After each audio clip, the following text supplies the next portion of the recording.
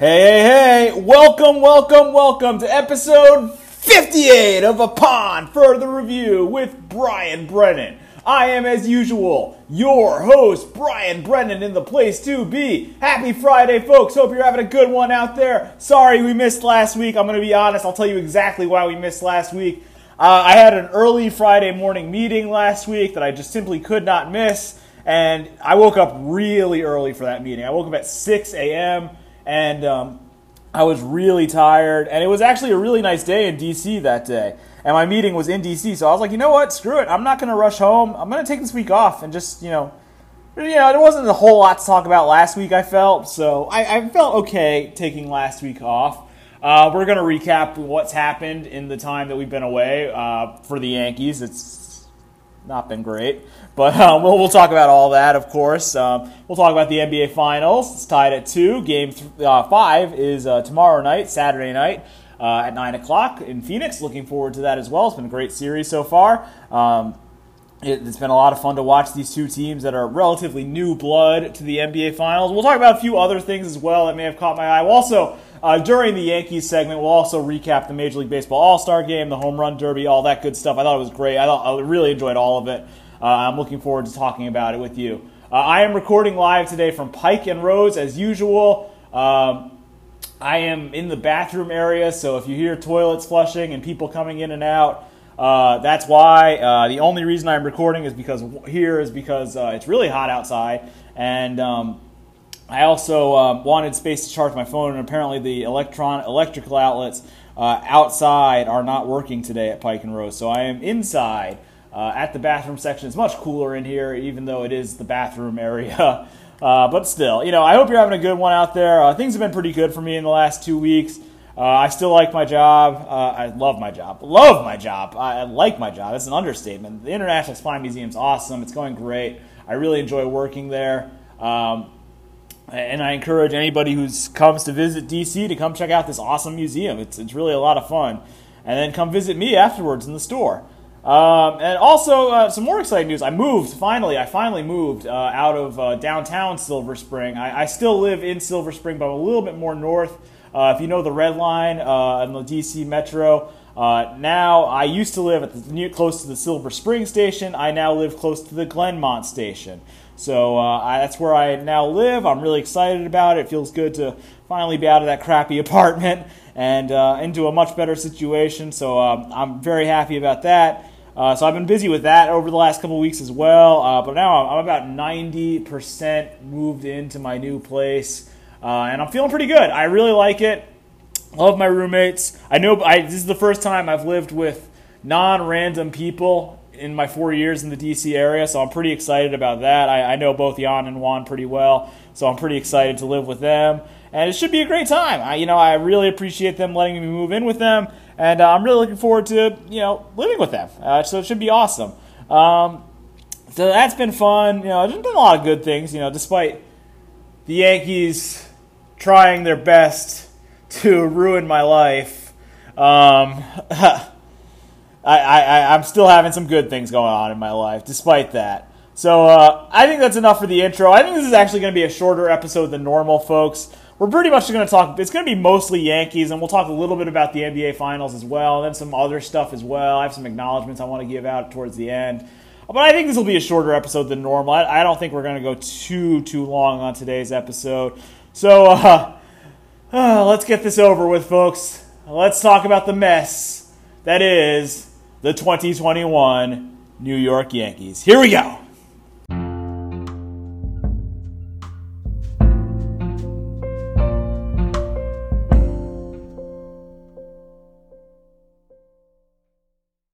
All right, folks. The last couple weeks for the Yankees have been pretty nuts, honestly. If you'll remember when we last left off, when we were talking about our beloved team, they had just blown that lead to the Angels. Chapman had given up the grand slam to Walsh, and the Angels won that game 11-8. The next game on July 1st was postponed. Thank goodness, due to rain. I don't know if I could have taken more Yankee baseball after that loss, that 11-8 demoralizing defeat. That we have two more terrible losses to talk about in this upcoming stretch of games. But I still consider that loss to the Angels to be the worst loss of the season. So after the Angels series, they played the Mets, which we previewed excellently with Pat Stein. If you'd missed that, I encourage you to go back and listen to the last episode where Pat Stein came on and helped me preview the Mets series. I thought we did a good job previewing that series. The first game on July 2nd was postponed due to rain. Again, thank goodness. I don't know if I could have taken more. I needed another day to recover after that terrible Yankee defeat on Wednesday. And then we finally get to the game on Saturday against the Mets, which the Mets won 8-3. They scored the first 8 runs of the game and just really looked good throughout. I'll give you the scoring summary for this one. There was no scoring until the top of the 5th. Jordan Montgomery, I actually thought, started out pretty well in this game, but it all fell apart as it always does for the 2021 New York Yankees. I think there was more bad fielding in this one, too. Dominic Smith drove in the first run on an RBI single to make it 1-0 Mets. James McCann made it 2-0 with an RBI single. Both of these runs were in the top of the 5th. And then a third run scored on a wild pitch. Litke came in to relieve Jordan Montgomery, and he threw a wild pitch to make it 3-0 Mets. That was all in the top of the 5th inning. In the top of the 6th inning, the Mets added 5 more runs to break this game wide open.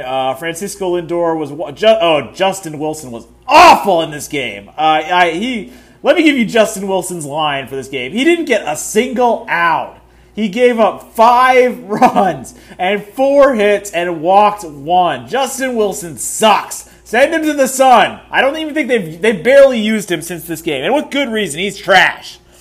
Anyway, scoring summary. Lindor was walked by Justin Wilson with the bases loaded. That made it 4-0. And then Dominic Smith hit an RBI double to make it 6-0. And Kevin Pillar hit an RBI single to make it 8-0. 5 runs for the Mets in the top of the 6th inning. All of them off Justin Wilson. Ugh. Yankees did get 3 runs back in the bottom of the 6th. Taijuan Walker, who was pitching a no-hitter in this game up to this point, gave up a home run to Aaron Judge. And then Gio hit a 2-run single, but that was it. Yankees lose 8-3. Like I said, Taijuan Walker was pretty good for the Mets in this game. 5 2/3 innings pitched. 2 hits allowed, 5 strikeouts. He did not allow a hit through the first 5 innings. Mets bullpen shut it down from there. Castro, Familia, and Smith for the Mets got it done, and they win the first game of the Subway Series 8-3. The second, there was a doubleheader on Saturday and on Sunday, July 4th. July 4th was a doubleheader against the Mets. The first game was what I consider at that time to be the second worst loss of the season. The Yankees had the lead going into the 9th inning, and Aroldis Chapman gave it up once again. Anyway, here's the scoring summary for this game. It started in the top of the first inning. Cole was pitching for the Yankees. Dominic Smith hit a home run off him. Cole was not great in this game, and that led to more speculation about Spider Tech. He had a complete collapse, which we'll get to in a second. Yankees answered in the bottom of the second. Kyle Higashioka hit a 2-run double to make it 2-1 Yankees at that point. And then the newest Yankee, I didn't get a chance to mention this because it had happened. Actually, I did mention it in the last episode briefly, but I do like him so far. He's been a nice addition. Tim Locastro hit a sacrifice fly to make it 3-1 at that point. And then in the bottom of the 3rd inning, another double play, but it did score a run. Stanton hit into a double play to make it 4-1 Yankees at that point. And then Cole completely collapsed in the top of the 4th inning. He gave up 3 runs to tie. It was 4-1 Yankees after the double play, but Cole completely collapsed.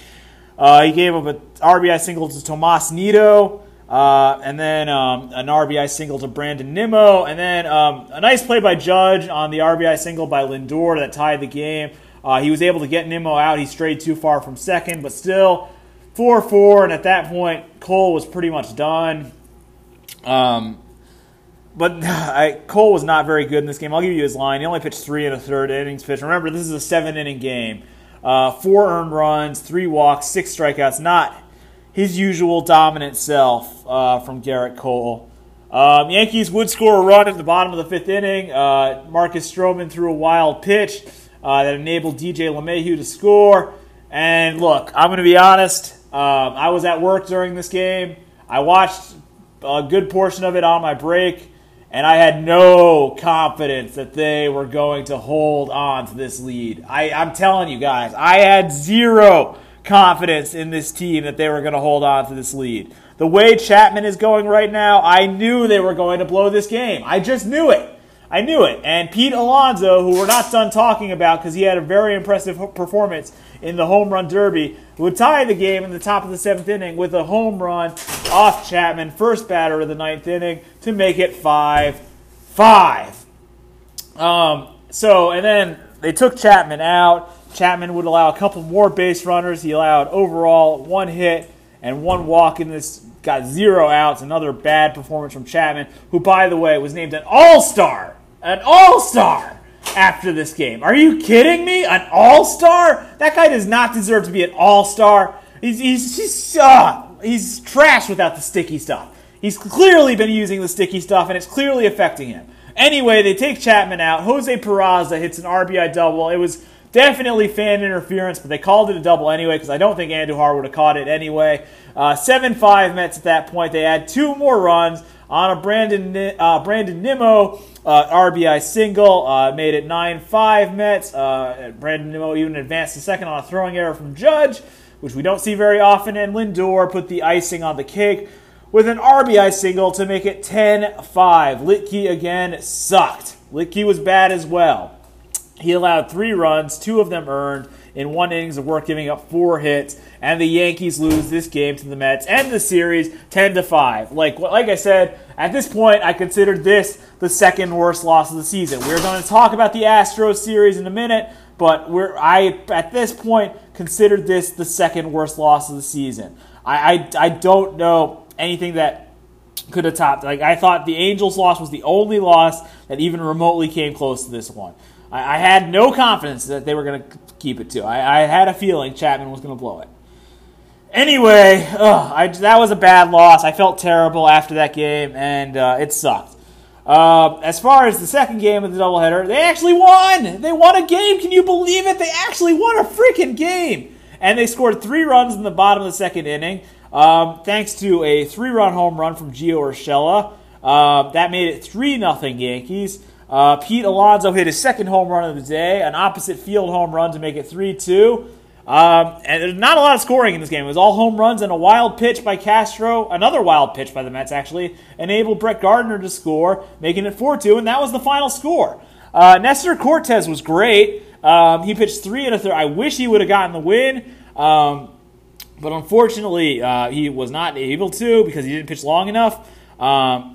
Cortez was really good. He struck out 4. He only allowed 2 hits and 1 run. I really like Nestor Cortes. Now, O'Day was the one who gave up the home run to Alonso. O'Day has not been very good since he came to the Yankees. But Chad Green shut it down in this game. Chad Green was great. He pitched 3 innings. He struck out 6, including an immaculate 9-pitch, 9 strikes, top of the 7th inning to end the game and give the Yankees a much-needed win. Like I said, the first game of this doubleheader was really bad, but ultimately, I just think that Chad Green was great in this game. Chad Green was really good. Again, not too much hitting, really, other than the Urshela home run, and that was pretty much it. This was a night. I was still feeling bad about the first loss, but it felt good to beat the Mets. It felt good to beat the Mets at least one time, and I guess we'll see when we see him again in September. That's going to be a lot of fun. I don't know if fun's the right word, but it's going to be an emotional night when the Yankees play the Mets on September 11th at Citi Field, and I think it's going to be fun. I think it's going to be fun to see for sure. All right, guys, I got to take care of one thing very quickly, and then after that, I will be back to recap the Mariners series. All right, sorry about that, guys. I just had to take care of something really quickly before I get into the Mariners series, so that's why I stopped the record. But before we get into the Mariners series, I would like to mention that Aaron Judge was named the starting right fielder to the All-Star game. And I already mentioned this, but Aroldis Chapman was named an All-Star, and so was Garrett Cole. Cole didn't pitch in the game. You'll hear why when we get to the Houston series. But Yeah, I personally, I really only think Judge was the most deserving. I mean, Judge absolutely deserves to be at the All-Star game. He's been the Yankees' best hitter all season. Chapman, I don't know how he made it, honestly. I understand Cole, because Cole's, in my opinion, the best pitcher in the American League. But I don't understand, even with his struggles against the Mets in that game, I still don't understand how Chapman made the All-Star team, honestly. I think that's a bad decision by Kevin Cash. I don't know if he'd been really paying attention to how bad Chapman's been doing lately. But anyway, let's get into the Seattle series. They won the first 2 games and then lost the last one. These games were late. They were really late. I stayed up for most of them because I love pain. That's the only other reason, folks. I love pain. And but the Yankees were, they won the first 2 games of the series. The first one was easy. They won 12-1. They were going up against a former Yankee farmhand in Justice Sheffield. And Giancarlo Stanton promptly greeted our friend Justice Sheffield with a long 3-run home run to left field to give the Yankees a 3-0 lead in the first inning. It was a bomb. It reminded me a lot of the home run Judge hit in 2017 in Seattle, which when Ryan Ruocco was calling, I remember that fondly. That was a bomb. This was similar to that, an absolute bomb by Stanton to left field.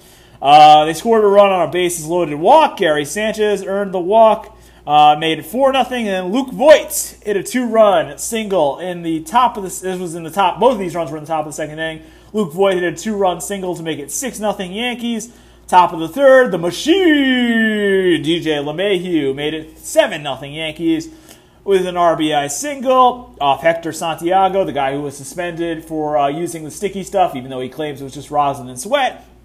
Aaron Judge hit an RBI double off Santiago. That made it 8-0, and then Luke Voit in the top of the 5th inning made it 9-0 with an RBI single. Made it 9-0, like I said. Mariners scored a run in the bottom of the 6th inning to make it 9-1. Then Odor put the finishing touches with a 3-run home run, a long 3-run home run to right field. Made it 12-1 Yankees at that point, and that was it. Ball game over. Yankees win. Jameson Taillon with his best start as a Yankee. 7 innings pitched, 4 hits, only 1 run allowed, 9 strikeouts. Definitely, without a doubt, Taillon's best start as a Yankee. Now, he admittedly has, this is probably not the best hitting Mariners team, honestly, but still a good job from Taillon. You like to see that for sure. Aroldis Chapman pitched the end of this game. He still does not have his control under control. He did strike out 3, but he did walk 2 and allow a hit. But it didn't really matter. Yankees won 12-1. Good start to the West Coast road trip.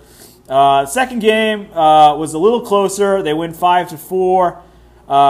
Luis Cessa picked up the win. Yusei Kikuchi picked up the loss for the Mariners. Scoring summary in this one, Luke Voit hit an RBI single in the top of the 1st inning off Kikuchi. And then Glaber hit a 2-run single also off Kikuchi in the top of the 1st inning to make it 3-0. Now, Nick Nelson started this game, and Nick Nelson sucks. I mean, Nick Nelson is trash, man. Nick Nelson is useless. He's so bad. He only pitched 2/3 of an inning, and then they were like, screw it, we're going to Cessa. And with good reason. Jake Fraley earned a bases-loaded walk off Nelson, and then they went to Cessa right away, and Cessa got out of it. Yankees would add to their lead. Judge, something about Judge in Seattle, folks. He loves hitting those long home runs. In the top of the 2nd inning, it's a 2-run home run to make it 5-1 Yankees. That would be the last run the Yankees would score in the rest of the Seattle series. Tom Murphy hit a 2-run home run off Domingo Germán. Oh, yes, this was the game. I'm sorry. I should have mentioned this at the start. This was the game where Domingo Germán was supposed to start, but he had to get an emergency root canal at the start of the game, so he wasn't able to start the game. But for some reason, I guess he was fine to come into relief. Anyway, Domingo Germán gave up the home run to Tom Murphy and make it 5-4, but the Yankees bullpen did a pretty good job holding it down from there. Loaizaga pitched a clean inning, and Chad Green got the save. He struck out 2. Ball game over. Yankees win 5-4 in that one. A close game, but you'll take the win. A great job, I thought, overall by the Yankees bullpen, other than Germán giving up those 2 runs. It is weird that he was able to pitch in relief and not start, despite the fact that he had the emergency root canal that day. I don't know. I thought that was really weird. just add it to the list of weird things this season. I mean, I don't know. I wrote this on Facebook yesterday. Somebody's going to be writing a book about this Yankee season someday. It's not going to be a very happy book. It's just going to be a weird book about the 2021 Yankees. But anyway, they do win this game 5-4. That sets up the last game of the series where, once again, the Yankees were unable to complete the sweep. At this point, this loss, the 4-0 loss to the Mariners, dropped the Yankees to 3-8 when they are going to complete the sweep, which is pathetic, honestly. You should be able to step on teams' throats when you are going to complete the sweep. I don't understand why they're able to do it. They only got one hit in this game. I mean, are you kidding me? This guy Gilbert pitched a great game. Mad respect to Gilbert. He absolutely shut the Yankees down. Logan Gilbert is his name. He allowed one hit, struck out 8 in 7. Brilliant innings of work. Shout out to I love good pitching. This was as good as it gets from Logan. And then the Mariners bullpen didn't allow any hits. Other than that, Sewald got the hole. Graveman pitched the last inning. And the Mariners win the game 4-0. Scoring summary: Kyle Seager hit a home run off Jordan Montgomery to make it 1. Jordan Montgomery pitched well in this game. I thought Jordan Montgomery pitched actually pretty good. He pitched 6 2/3. He only allowed 3 runs, but he did strike out 9. So Montgomery was good, but he did give up 2 home runs.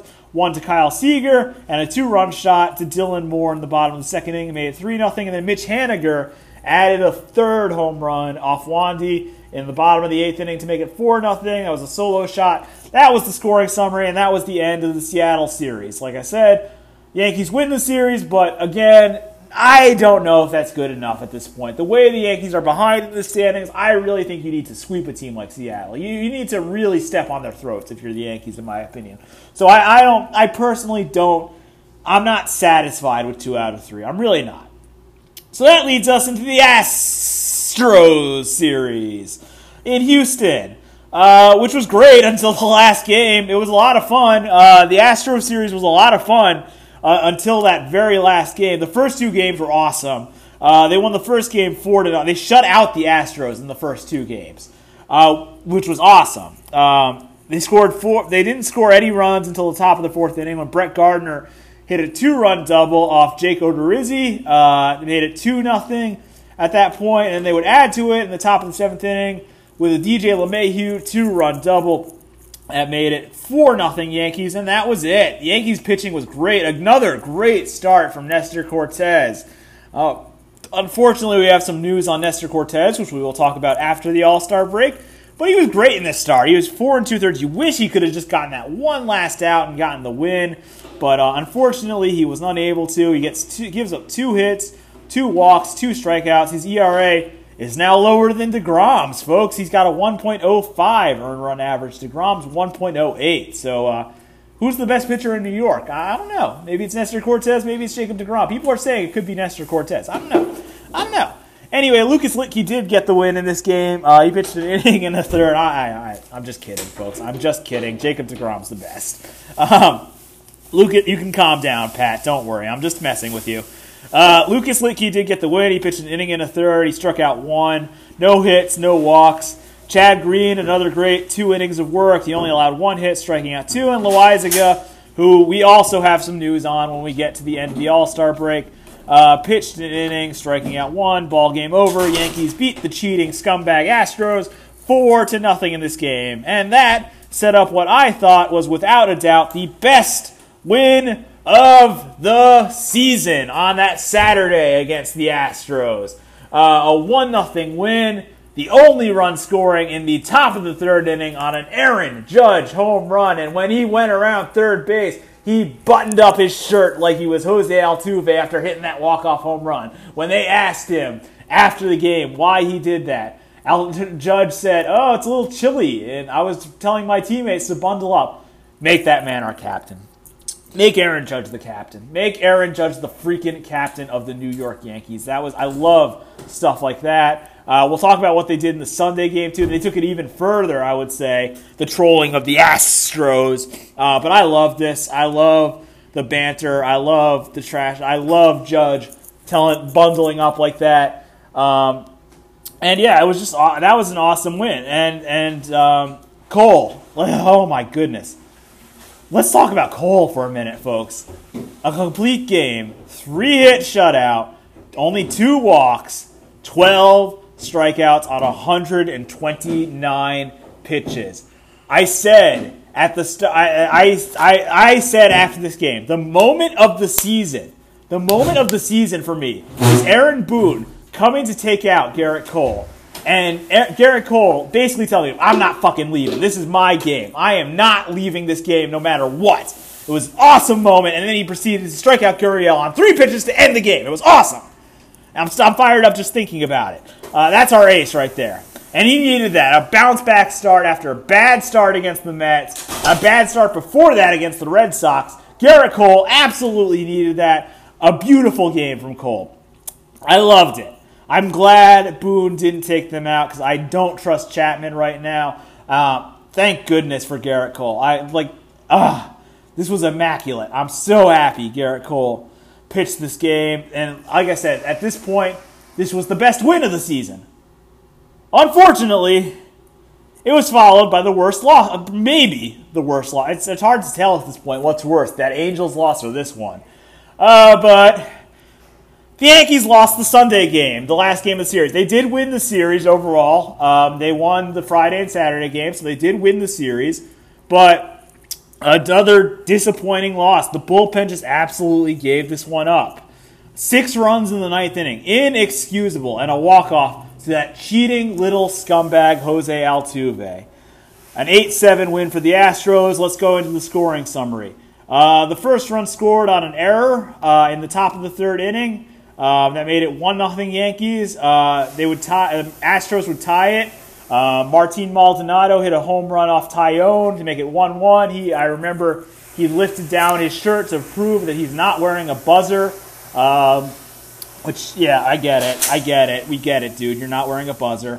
And then Tim Locastro hit a home run, an opposite field home run, which actually, it's kind of funny. John Sterling was not prepared for Locastro to hit a home run at all. He did not have a home run call for Tim Locastro, which I thought was weird. John Sterling's always usually prepared with this stuff.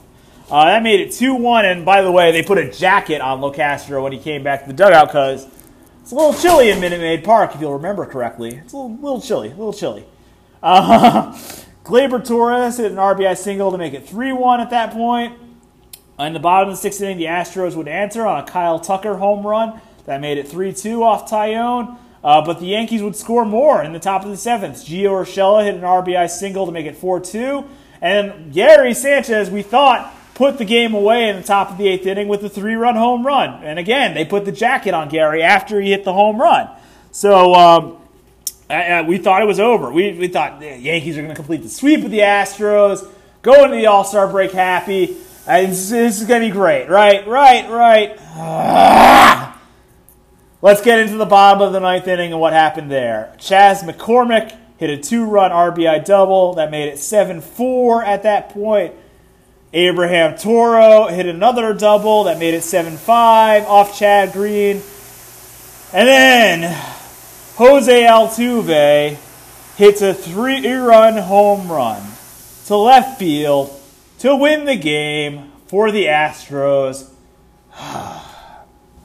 And by the way, the Astros ripped Altuve's shirt off right after he hit this home run. I didn't see a bad tattoo there. So if he was hiding a bad tattoo in 2019, he was lying. He was lying, or he got it removed. I don't know. It just confirms to me that the Astros are cheating little scumbags. I can't stand those fuckers. I can't stand the Astros. This was a bad loss. Chad Green gave up all the runs in the 9th inning. He gave up 4 runs. He only got 1 out, 4 hits, and the home run to Altuve. What a way to go into the All-Star break. Just fitting. Like, what can go wrong for this team does go wrong. They have their best win of the season on Saturday. The game where Cole pitches a complete game. Judge hits the home run. It looks good, right? It looks great. Things are looking good. And then, I'm so frustrated, folks. You can hear the frustration in my voice. What can go wrong will go wrong. It's so frustrating, folks. It really is. Anyway, the Yankees have not played a game. In fact, nobody's played a game since then. So I'll give you the standings going into the All-Star break. The Yankees are 8 games back of the Red Sox in first place. They are in fourth place. They're 46-43. They are 4.5 games back of the second wild card spot.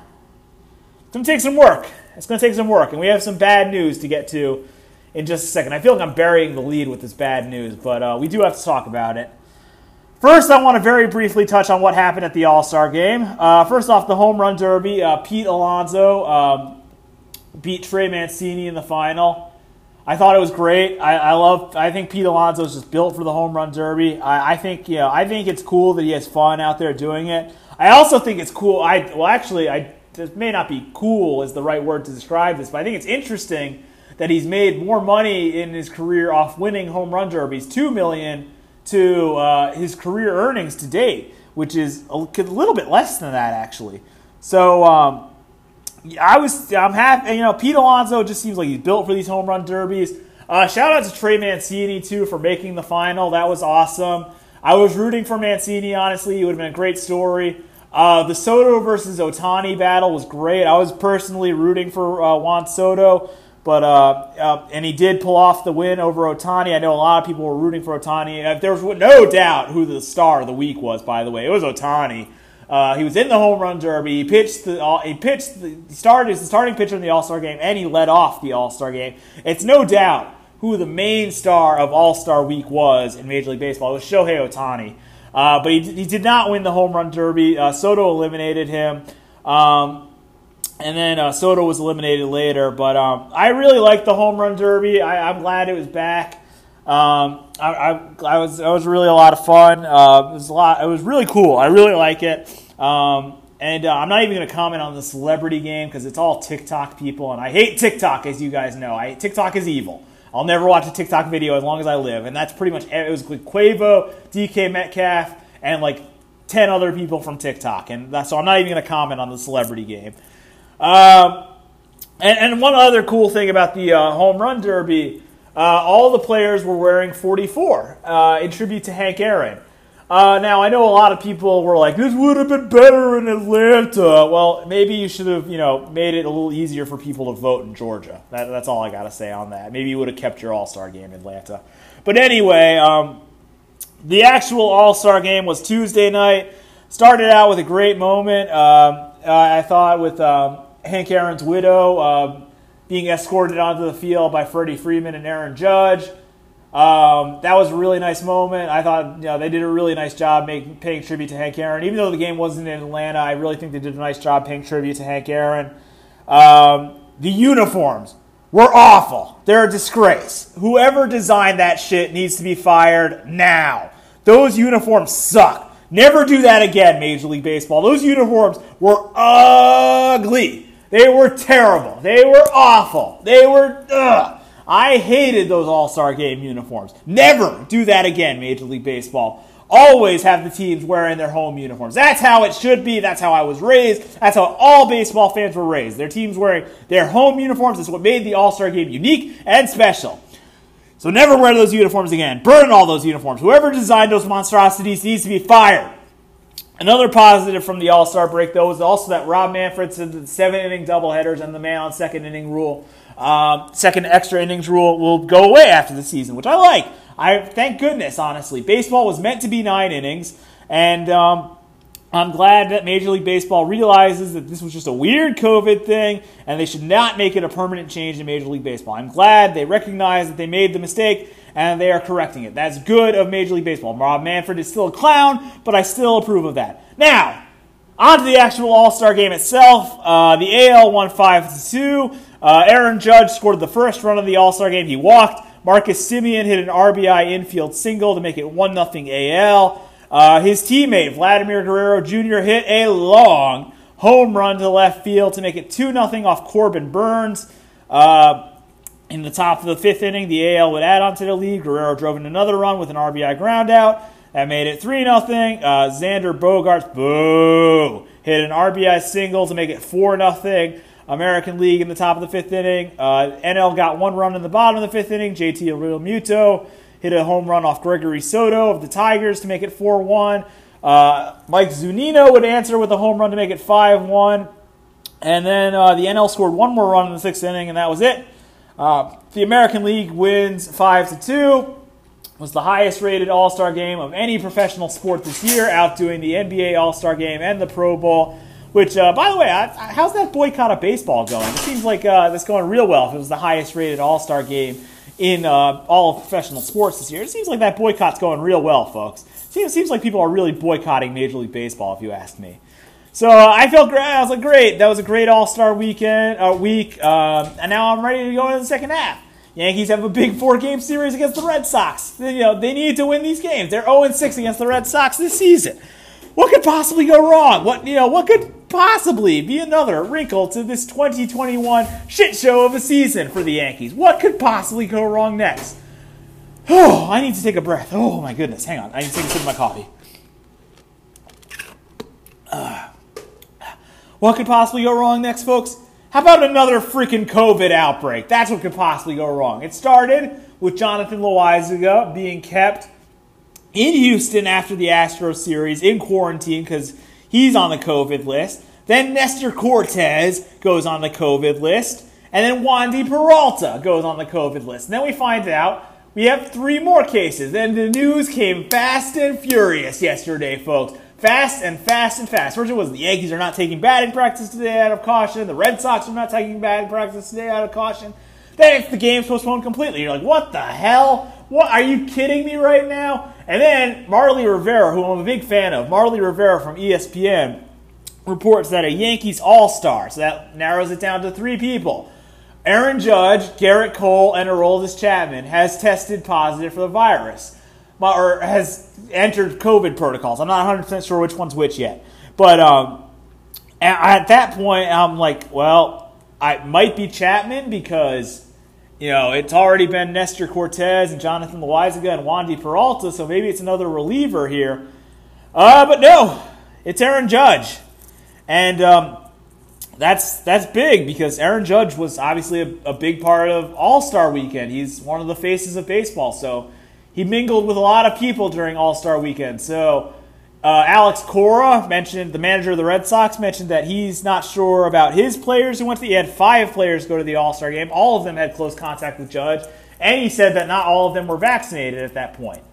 So not only is Aaron Judge on the COVID list, but Kyle Higashioka is on the COVID list. And Gio Urshela is also on the COVID list. This sucks, guys. I don't even know what to say anymore. This is just like, what can go wrong? I know I've said this 1,000 times, but what can go wrong this season will go wrong. And I feel bad. This is a terrible endorsement for are these just like fall? Also, they announced that Gleyber Torres missed 7 games because he tested positive for COVID a second time. And they said that was a false positive. So are these false positives? Did they just get the most suspect, shitty edition of the Johnson & Johnson vaccine possible? What is going on here? I do not have... So they postponed the game yesterday, Thursday. I do not have a ton of confidence that they're going to play tonight. I just think it's too quick of a turnaround. There's too much up in the air. Not only is Judge, Higashioka, Urshela, Cortes, Loaizaga, and Peralta all out, but Judge had close contact with 5 Red Sox All-Stars, so they could potentially be all out. Now, I talked to Ethan Winter a bit about this, and Ethan was like, fuck Aaron Judge, and all that stuff. But I'm like, dude, it's not really his fault. Like, what do you expect? He couldn't have seen this coming. And this is just like the weirdest thing, because 85% of the team got vaccinated in April. They got the Johnson & Johnson vaccine. We heard them announce that they got the Johnson & Johnson vaccine. This is just the weirdest thing ever. I'm sorry, this is just the weirdest thing ever. I have no explanation for it. I have no explanation for this Yankee season. This season is on drugs. This season is on drugs. Anyway, I don't expect the Yankees to play tonight. I think they're going to postpone the game again. I would be surprised if they play it all this weekend, honestly. I think this whole series could get bagged, honestly. There's a lot up in the air right now. I would not let them play if I was Rob Manfred. I'm not even going to go into the probable pitchers for this series. I know Domingo Germán was scheduled to start last night, so I'm not sure if he would start tonight. I don't know, guys. This is just weird. This is nuts. I have no explanation for this anymore. I just gave you 2 weeks worth of craziness within the Yankees organization. my reaction when I saw Aaron Judge was on the COVID list was just, why, God? Why? Why? What now? All right. I think I've had enough of talking about this disastrous Yankee season. I'm trying to think if there's anything else I really need to talk about. I don't expect them to play. Even if they play tonight, I won't be watching. I'm going to the Nationals game tonight. I'm really excited. I get to watch Fernando Tatis Jr. and the Padres, which is exciting. I'm really looking forward to watching Tatis. He's, in my opinion, one of the bright young faces of Major League Baseball. So I'm looking forward to watching him play and getting a night off from the Yankees. Another night off from the Yankees is good. I need to wash this bad taste out of my mouth, folks. I really do. This is a shitty situation. This really is. And, good luck winning games without Judge and Gio and Loaizaga and Peralta. It's going to be tough. It's going to be tough. And who knows how long these guys are going to be out for. This is a real bad situation, guys. And I have no answers. I have no answers. All right, I think that just about does it for the Yankees segment. Coming up next, we're going to talk about the first 4 games of the NBA Finals, which is now tied at 2. Stay tuned for that upon further review with Brian Brennan.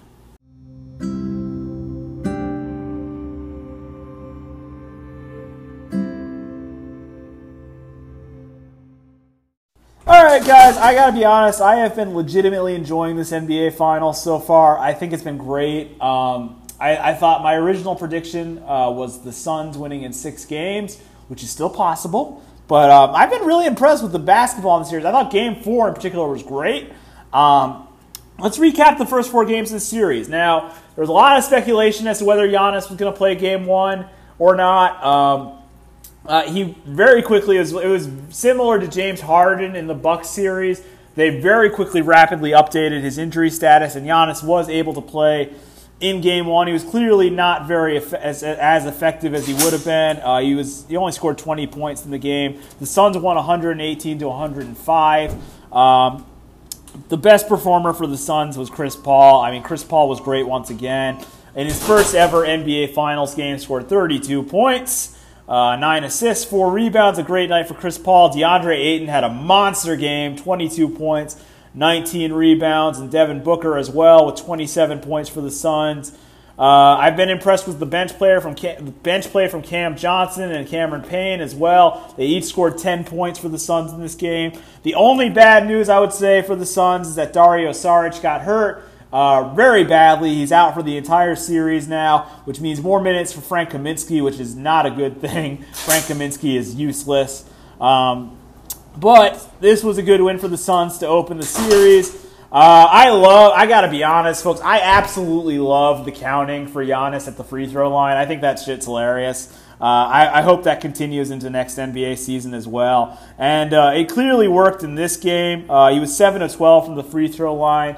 Giannis is not a great free throw shooter, as we all know, but I do think the counting is in his head. Like, he even said, they asked him after Game 2, like, can you hear the count? He's like, yeah, of course I can hear the counting. Like, duh, no shit I can hear the counting. But, yeah, so anyway, this game honestly was not as close as the final scoreline indicated, I felt. Suns looked really good in this game, I thought. I thought the Suns looked great. 118 to 105, they win in Game 1. Game 2, they win almost identically score. It was only a 3-point difference. They win 118 to 108. To take a 2-0 series lead at that point, despite 42 points from Giannis Antetokounmpo, a much better game from Giannis. He looked great in this one. Played 40 minutes, scored 42 points, 15 of 22 shooting. But kind of an off night for Chris Middleton, 5 of 16 shooting, and Drew Holiday was only 7 of 21.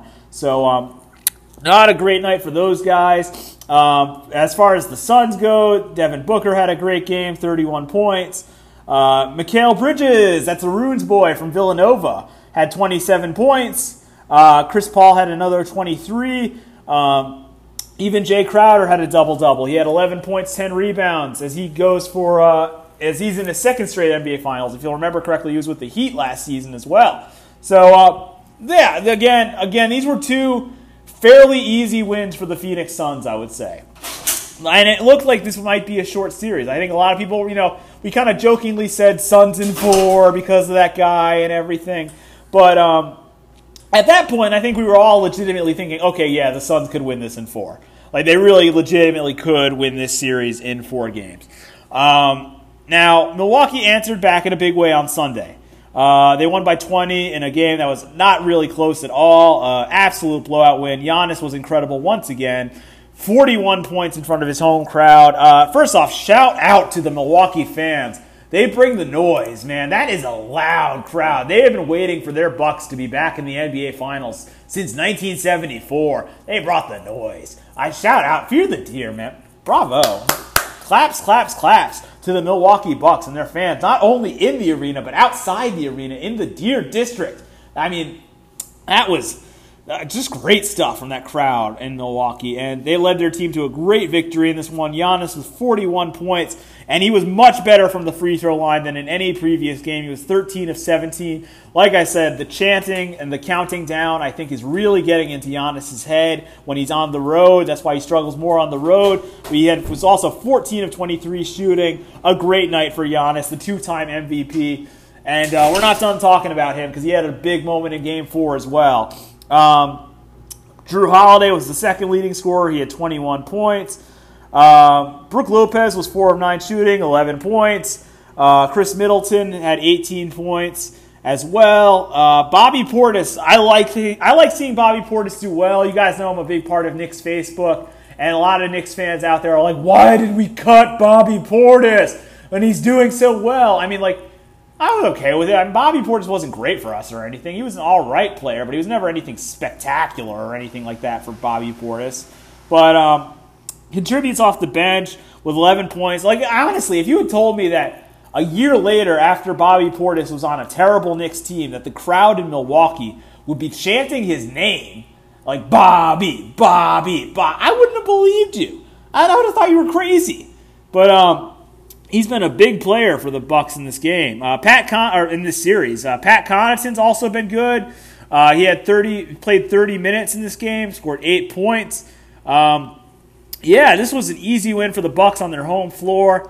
And that set up the game on Wednesday, which I think has been the best game of the series so far. A 109-103 victory for the Bucks. The two big things from the fourth quarter in this game, I would say. First off, the foul, or the no call on Devin Booker was clearly a foul. I mean, obviously a foul. I mean, Mark Jackson and Jeff Van Gundy and, of course, Mike Breen were all like, that is a foul. That is a foul. He should be out of the game. That would have been his 6th foul. I honestly believe the only reason they did not call it a foul is because they didn't want Devin Booker fouling out of the game. That's the only reason. That would have been 6. Makes no sense to me. But the Bucks got a huge moment later in the fourth quarter. The Suns were trying to set up an alley-oop, and Giannis with a fantastic rejection, an all-time great block. Honestly, that's right up there with LeBron for me. I'm not willing to go and say that's the greatest block I've ever seen because LeBron's was in Game 7 of the NBA Finals, and this is only Game 4, but that was damn near amazing. A great block from Giannis on that play. Really impressive. Really, really impressive from Giannis on that play. Chris Middleton was the leading scorer again for the Bucks. He had another 40-point game. 15 of 33 shooting. A great day from Middleton. 3 of 8 from 3. Giannis with a double-double, 26 points, 14 rebounds. Connaughton had 11 points off the bench. Drew Holiday had 13 points as well. Brook Lopez, 14. As far as the Suns go, another bad game for Chris Paul, honestly. Chris Paul was not great in this game, and he wasn't great in Game 3 either. So there's a lot of questions about Chris Paul now. Like, is Chris Paul slowing down a little bit? Like, what's going on here with Chris Paul? Devin Booker was amazing, though. I mean, Booker absolutely put the Suns on his back. It wasn't enough, unfortunately. He had 42 points in this game, 17 of 28 shooting. That's just amazing in 39 minutes. Ayton, other than 17 rebounds, only scored 6 points. Crowder with 15 points, and that's pretty much it. The block by Giannis, again, an incredible play. an all-time great block. That's why he was not only the MVP, but the Defensive Player of the Year as well. He is an incredible player. I love watching Giannis play. He is the Greek freak for a reason. I know he has flaws in his game, but he is without a doubt one of the best players in the NBA. When he puts it all together, he is absolutely a freak. The Greek freak. Anyway, this series is now tied at 2. It's going back to Phoenix. Game 5 is tomorrow night, Saturday, July 17th. I'm looking forward to it. I think the Suns will win Game 5 on their home floor. I think home court is going to play out for the rest of the series. My original prediction was Suns in 6. I honestly think that the Bucks have just too much juice on their home floor to lose. Same with the Suns. Those crowds are awesome. It's really nice that we're getting full arenas again in time for the NBA Finals. It was definitely missed last year in the bubble. I'm excited for Game 5. Well, I think it's really been a great series so far. I think we'll see if it goes 7, but I think it's been a great series, and I'm looking forward to Game 5 tomorrow night. And it's just a couple other things from the NBA. Mike wanted me to comment on this as well. The Rachael Nichols situation is just ugly. I mean, what she said was wrong. She shouldn't have said it personally, but I don't know. If I were her, I would have personally. That's just something you shouldn't say at all. And Maria Taylor earned where she is, and to say that is just wrong of Rachael Nichols, if you ask me. Then even Adam Silver was like, "That's just you can't say that." And I think ESPN did the right thing, taking her off the finals coverage because I think the criticism would have been just like crazy. And I don't know. It's just not the right thing to say if you're Rachael Nichols, in my opinion. And just to comment on Team USA basketball, which is also a kind of a shit show right now. They lost to Australia and Nigeria last week. They did respond by beating Argentina, but USA had not lost 2 exhibition games in a row since professional players started playing for the Dream Team in 1992. So, look, I think once they get Middleton and Booker and Holiday off this NBA Finals, I think they'll be fine. But that's not good. That's not good. And then on top of that, Bradley Beal is going to miss the Olympics because he's in health and safety protocols, which sucks. Not only because I live in D.C. and I really like Bradley Beal, and I wanted him to get a chance at a gold medal, but it just sucks that we're still dealing with, we talked about the Yankees situation with COVID, but now we've got this on top of that. We've seen other situations as well with like Rich Eisen testing positive for COVID. Something's definitely going around here, folks. It's definitely something's not right, if you ask me. I know we're all getting vaccinated and it feels like we're getting our lives back to normal and everything, but there's still a risk of COVID out there. The Delta variant is spreading. Listen to the president when he says the Delta variant is spreading, because it is. So, and also, if I remember correctly, I don't think Bradley Beal got the vaccine, honestly. I heard that his wife is a bit of an anti-vaxxer. I remember, or somebody showed me that when I think it might have been Arun, honestly, showed me that when Hank Aaron died, Bradley Beal's wife was like, "It's because he got the vaccine killed him." Oh, it just makes no sense at all. It's so stupid.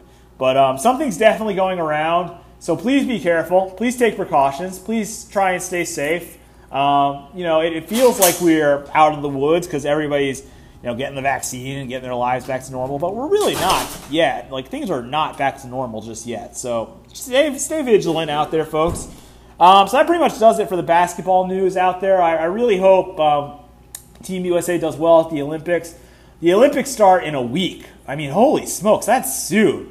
And another thing we didn't get a chance to talk about last week was the fact that there's going to be no fans at the Olympics, which is going to be weird because Japan's still on lockdown. So we're going to have a fanless Olympics. This is going to be weird, folks. This is going to be weird. I don't know how much I'm going to actually talk about the Olympics. I know my friend Adrian is really excited for the Olympics, but because he's always into the Olympics. But I don't know. This is going to be a weird Olympics for me. I'm rooting for certain America. I'm rooting for, of course, the men's basketball team and the baseball team, of course. I'm glad baseball's back in the Olympics. This is going to be a weird Olympics for sure. It won't be your typical. It's already been delayed a year, so I don't know. I feel kind of dirty watching it, but we'll see how it goes. All right, folks, we'll wrap up today's episode. I have some last-minute things I want to talk about, and then I'm going to continue on my walk and enjoy the rest of my day.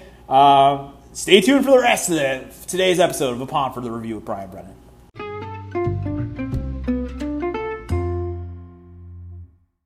All right, guys, I'm going to wrap up today's episode with a couple of things that happened while we were away last week. First off, the Tampa Bay Lightning won the Stanley Cup. They won that in 5 games. They beat the Montreal Canadiens in a gentleman's sweep. Montreal won Game 4, and then Tampa won Game 5, 1-0. Just wrapping up the most boring, lame hockey season ever. Thank goodness this hockey season's over. I'm so happy this hockey season's over. I debated with Robbie Gross about this last week, and he has his opinion on this, and I have mine. But I would like to make it very clear that my opinion on this matter is I would watch the 60-game baseball season 1,000 times before I watch this crappy hockey season over again. This is the season that effectively killed my interest in the sport of hockey. I'm still a Rangers fan. I will always be a Rangers fan. But I am, do not care about the rest of hockey. I just do not care about the rest of hockey. This season killed my interest in hockey. So, again, congratulations to the Tampa Bay Lightning on winning the Stanley Cup. Congratulations to Ryan McDonough, especially former Ranger captain, on winning his 2nd straight Stanley Cup.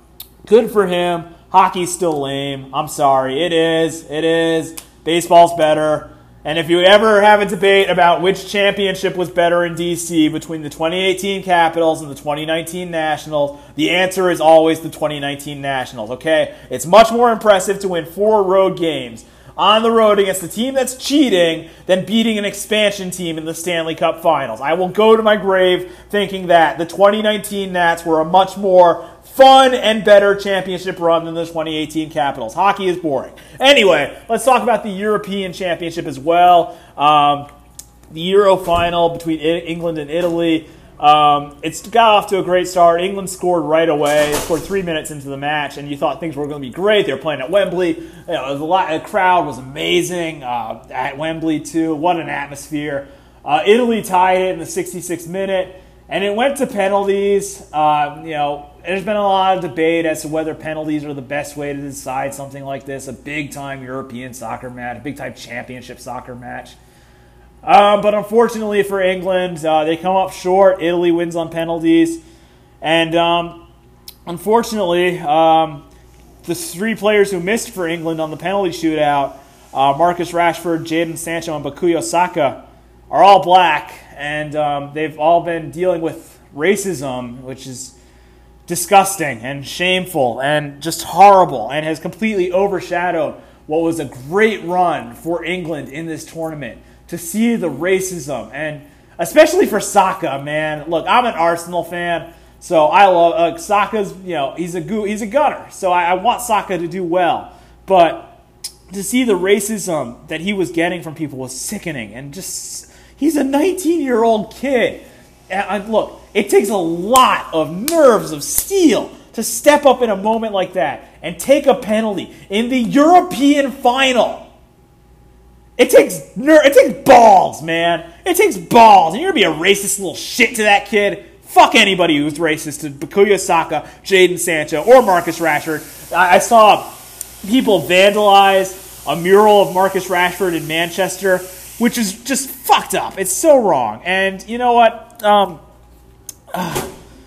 I credit to the people who were out there the next day covering up the racist stuff with hearts and positive messages for Marcus Rashford. They've already fixed the mural. It was a beautiful thing, a show of unity in England that they do not tolerate this crap, and I loved it. I love seeing that. I hate seeing the racism. It marred what was an excellent tournament run for England that they should be very proud of. They made their country very proud. Congrats to Italy on winning. I was rooting for England. I do have family in England, and they were all really hyped up and really excited about this team. England is still waiting for their first trophy since the '66 World Cup. But man, your heart just goes out to these guys. And shout out to Jason Sudeikis, man. First off, Ted Lasso Season 2 comes out, I believe, next Friday. Or no, less than a week from now. I can't wait. Ted Lasso Season 2 is going to be amazing. But last night, he wore a shirt that said Marcus and Jadon and Bakuyo to the Ted Lasso Season 2 premiere, showing a support for those three players in their fight against racism. It was awesome to see. Shout out to Jason Sudeikis. Not even English. Was really cool, man. Really, really cool of him, and just so uncool of these racist pieces of shit to be the way they are. We should be past this at this point. We really should. A couple other news. I actually I just saw this now. I just saw this now. We're literally scrolling through ESPN.com. Kevin, this is more just adding on to our Olympics basketball story. It appears Kevin Love is withdrawing from the Olympics. So Kevin Love will be out of the Olympics for Team USA. So now I have to think Julius Randle is going to make the team, because Julius Randle was going to make the team, but they decided to go with Kevin Love. Now with Bradley Beal and I believe Jeremy Grant also in the protocols and Kevin Love out of the Olympics, I expect Julius Randle to make the team. I saw Christian Wood was another possible fill-in as well. So I don't know. I don't know why Kevin Love's not doing the Olympics. It's a little weird. But, you know, hey, I wouldn't want to go to these Olympics either. These are going to be the weirdest Olympics we've ever had. So, without a doubt. So, good luck to Kevin Love. Good luck to Team USA replacing him. I totally understand why so many major stars decided to not do this tournament this year. Thank goodness. This is going to be a mess. These Olympics are going to be a mess. But I'm excited to watch the swimming and Katie Ledecky, Bethesda's finest, do well in the Olympics. That should be exciting.